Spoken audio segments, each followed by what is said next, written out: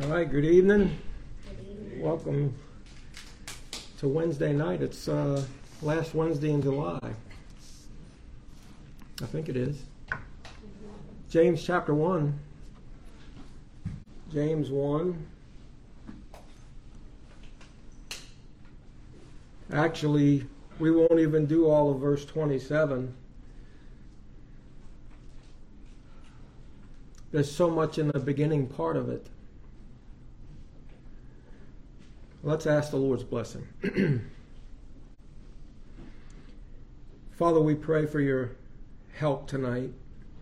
We come to you, oh God, and we call out to you, Abba, Father.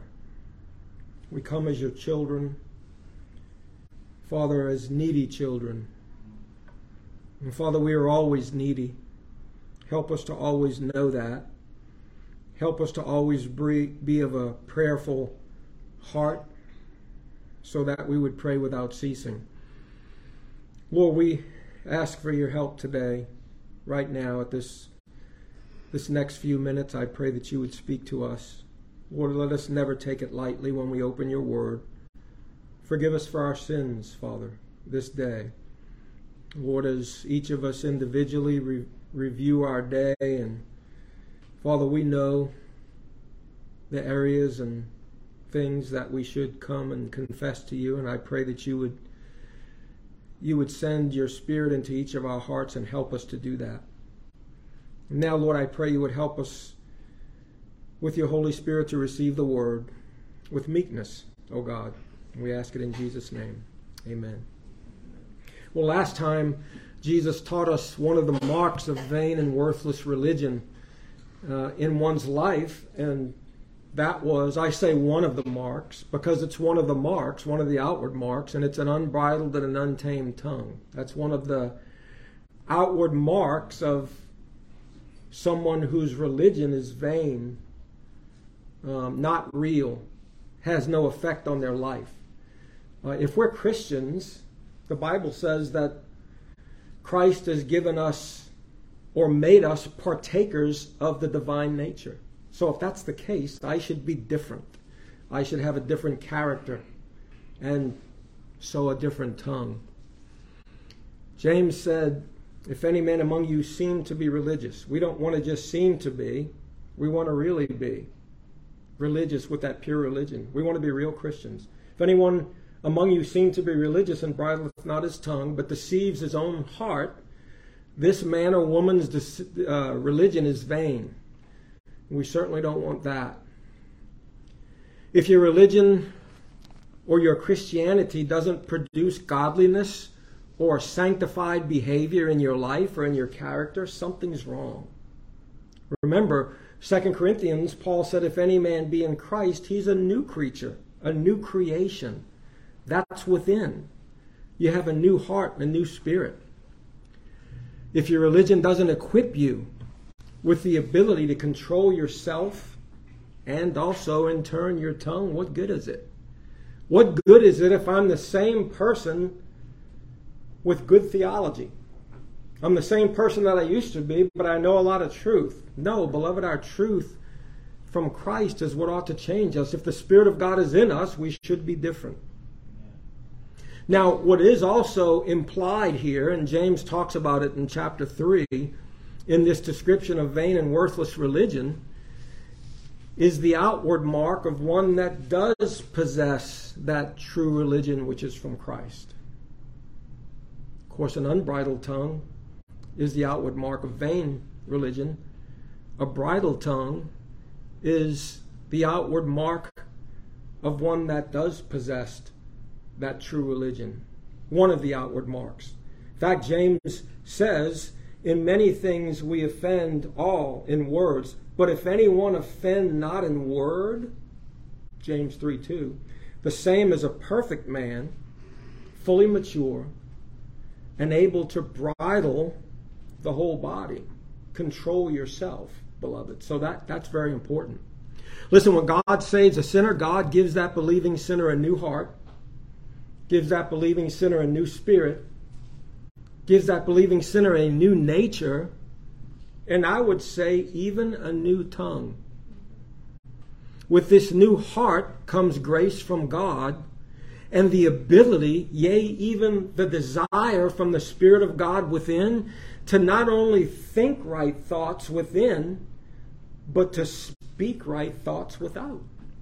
And beloved, we may not always do it. We may struggle with our speaking sometimes, but it ought to always be our desire inwardly to please God and to speak those things that are right, that we would have a bridle tongue. So that brings us to verse 27. Pure religion and undefiled before God and the Father is this: to visit the fatherless and widows in their affliction. That's as far as I could get. The words before God and the Father are very important here. That is how every one of us ought to live our Christian lives every single day. Before God. You see that phrase in the scriptures all the time. In the sight of God. That's how we ought to live our Christianity. That ought to be the spiritual awareness that, beloved, for one thing, that's the only kind of religion God's going to accept. Pure religion and undefiled, uncorrupted, unmixed. But beloved, we ought to live our Christian lives before God every single day. The eyes of the Lord run to and fro in the earth, beholding the evil and the good. That we ought to think about those things. Doesn't matter if anybody else is around, we live our Christian lives before God and the Father. And that's what James says here. Listen, just thinking about that the past few days impacted me. And we ought to be impacted by phrases like this in the Word of God. James calls the doing of true Christianity pure religion and undefiled before God and the Father. Now turn to John chapter 4. Let me show you something, because this makes me think about the Lord Jesus' conversation with the Samaritan woman. You remember that in John chapter 4? Turn there, just a few verses, verse 22. John chapter 4 and verse 22.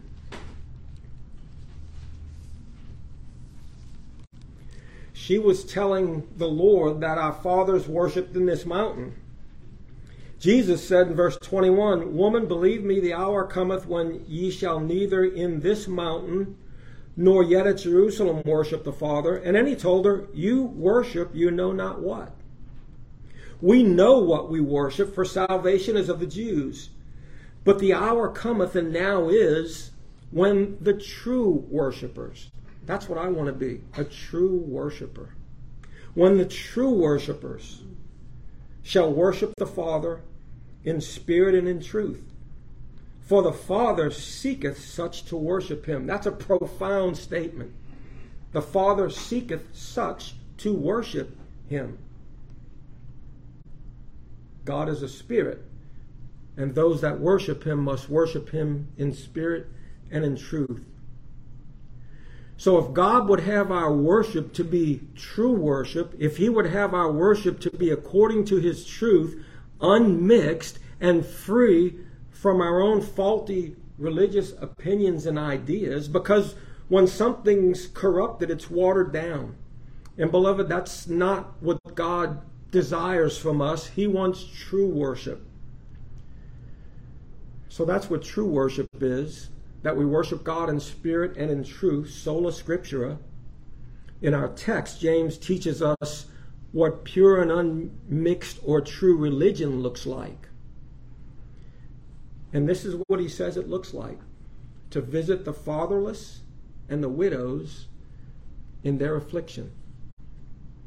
Now, I don't believe this is an absolute description or the only definition of what pure religion is, but it is a powerful outward and visible mark or sign of what it will look like in the life of one who has it. It's what it will look like. Remember, James, his theme is, show me thy faith by thy works. Well, here's something that he says, show me. If you have that pure religion that's undefiled before God and the Father, if that's what pleases God, well, this is what it looks like. to visit the fatherless and the widows in their affliction. Listen, as children of God, we should be the most merciful, the most pitiful, the most compassionate people on the planet to the fatherless, to widows, to strangers, to your neighbor, to those that have no shepherd or guide in the world. You ever meet somebody like that? You ever see a kid and he's got no daddy? That's very sad. And when it says fatherless, I believe he's talking about parentless. There's motherless children. But it's very sad, beloved, when we see a child that has no parent. Orphan, it means. Fatherless, the Greek word is orphanos. Listen, God has a special place in his heart for the fatherless, for the parentless, for the orphans, for widows, even strangers in their sufferings, in their afflictions, and in their needs. If I could say so, God has a soft spot in his heart for these. How sad it is to see children left to themselves, to have no one to watch out for them, to have no one to love them, to have no one to go and hold them when they hurt themselves, to have no one to make sure they have enough to eat, and just to care for their overall being. God calls each of us as children of God, as his children, to be there for those that are unable to care for themselves. To be spiritual fathers and mothers, if the need be, to children who have lost their parents. To be caretakers for the aged, for our elder parents, and even for the aged that aren't our parents, beloved. For those who have lost their husband or their wife. Look at Exodus chapter 22. Exodus 22.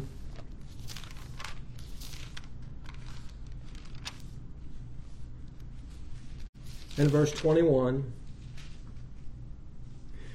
Thou shalt neither vex a stranger nor oppress him, for ye were strangers in the land of Egypt.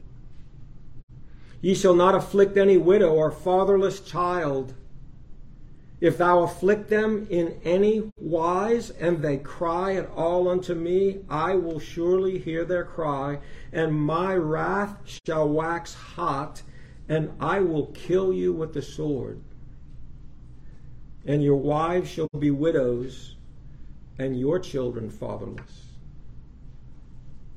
God takes our treatment of strangers, of the fatherless, of widows. God takes it seriously. Deuteronomy 24, look there. Deuteronomy 24 and verse 17. Thou shalt not pervert the judgment of the stranger, nor of the fatherless, nor take a widow's clothing to pledge. You shall not take advantage of those that cannot take care of themselves.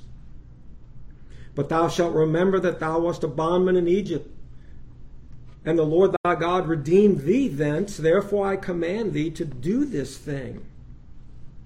When thou cuttest down thine harvest in thy field, and hast forgot a sheaf in the field, a bundle of crops, thou shalt not go again to fetch it.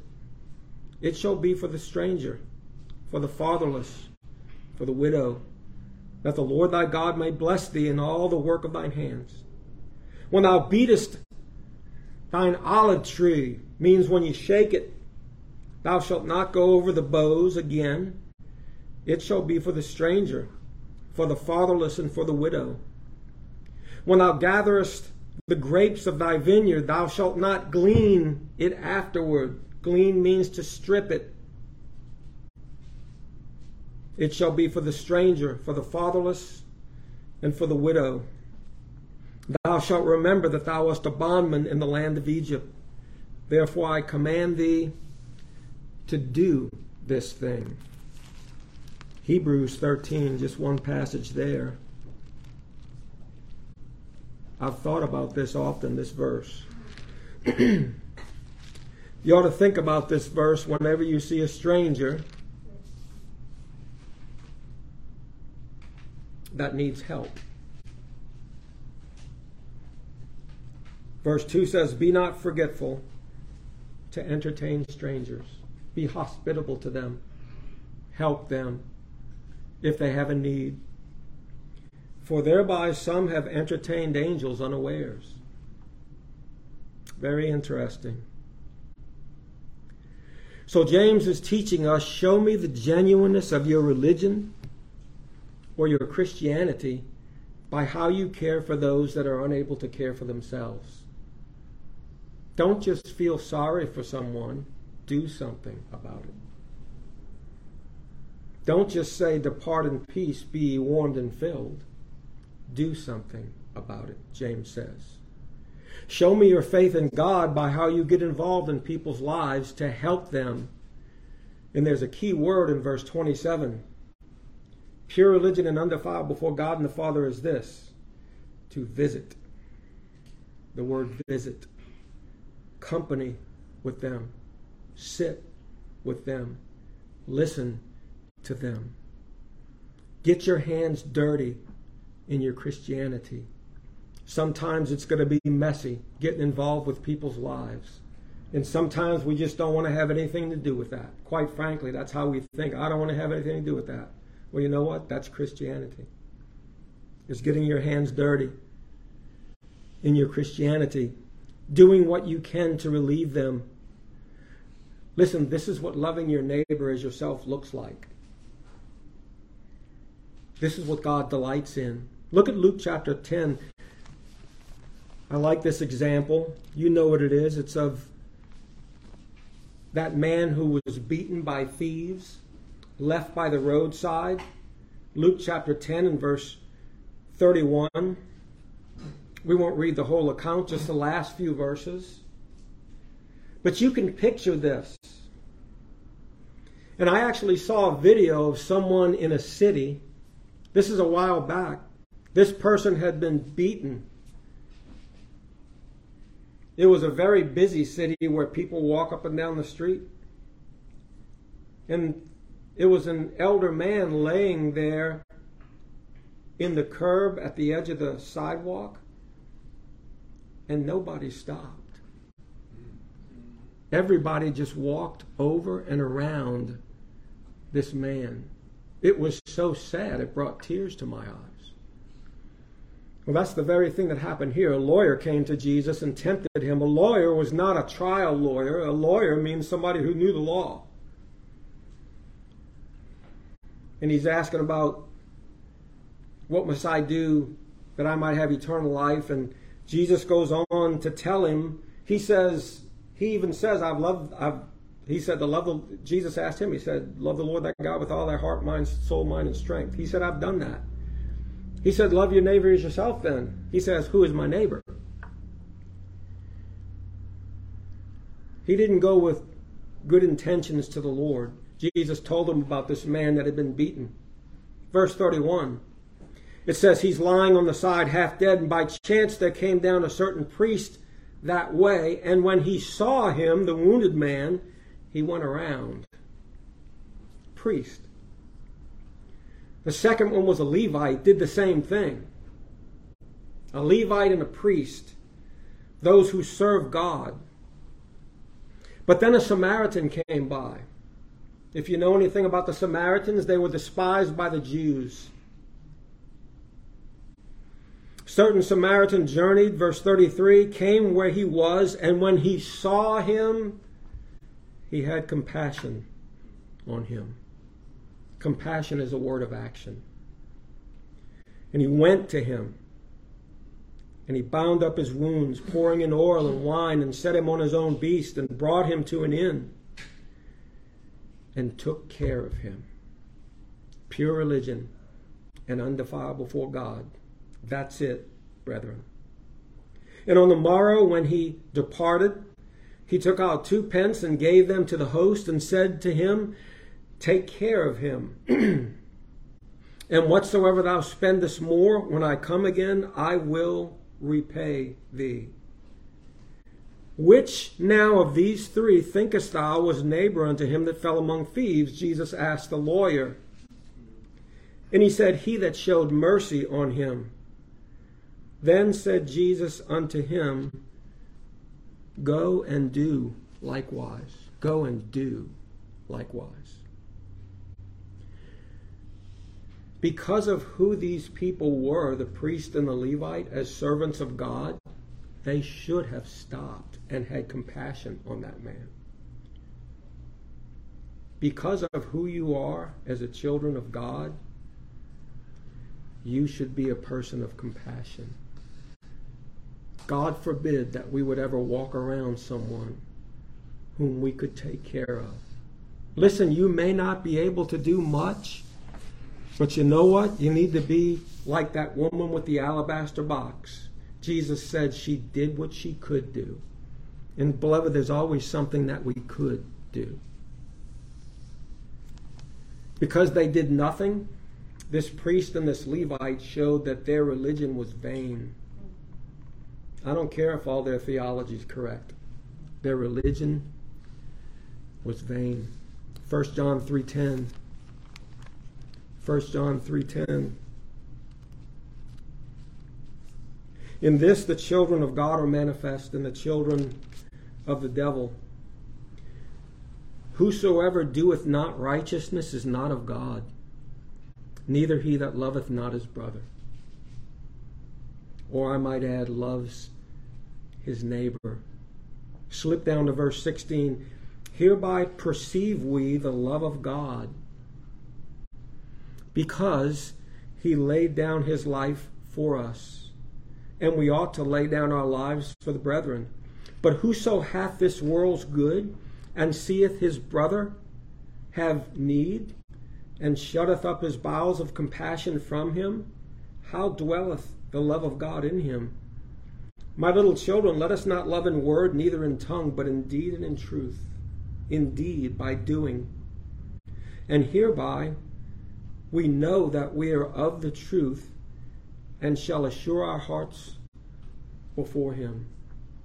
Look at the feeding of the thousands.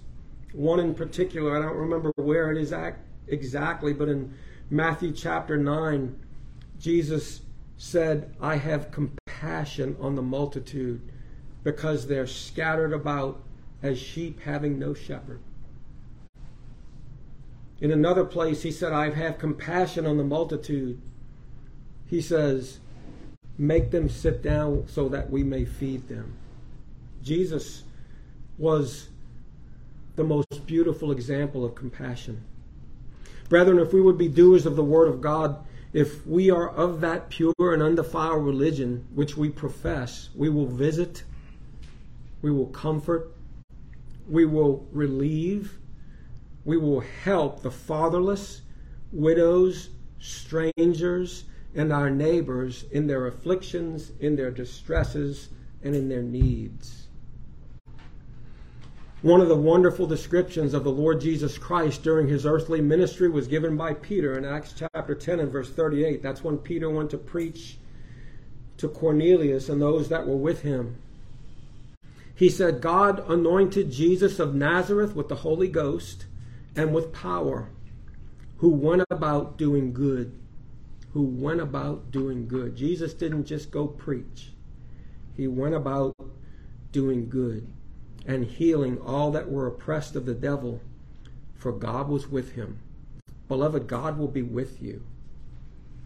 Don't be like the priest and the Levite who turned the blind eye to that wounded man. Be like the Samaritan who went to him and had compassion on him and cared for him. Paul said to the Colossians, put on therefore as the elect of God, holy and beloved, bowels of mercies, kindness, humbleness of mind, meekness. Beloved, let us put the adornment of mercy and compassion on. Hebrews 13, 15, and 16, and I'll close. By him, therefore, let us offer the sacrifice of praise to God continually. Let us praise God continually.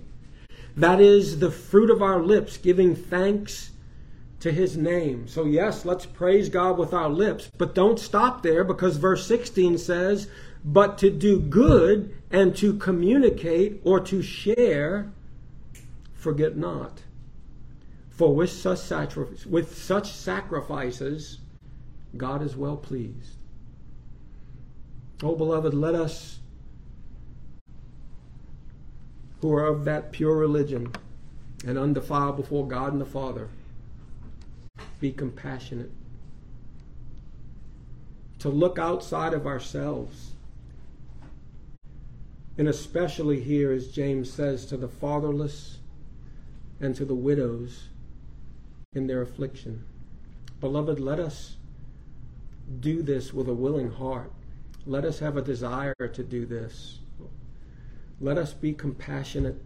Let us be get our hands dirty Christians. Let us not be Christians who just don't want to get involved, because that's not Christianity. Beloved, God will give you grace. He'll help you. Beloved, this is what our Christianity should look like. So I pray God would help us all with that, me included. Let's dismiss in prayer. Lord, thank you, Father, for showing me this beautiful passage. I thank you for our brother James writing it some 2,000 years ago, knowing that it would come forward to our time and instruct us. Oh God, we have the most perfect example of compassion in our Lord Jesus Christ. May we follow his example, walk in his steps. May we have his compassion. May we have his mercy. Oh God, let us never mistreat strangers or widows or parentless children. Father, help us to be compassionate. Help us, Father. Oh God, who more than us who have the greatest of fathers? Father, you've taught us so much. Help us to do as you've commanded us. And we'll give you the praise in Jesus' name. Amen.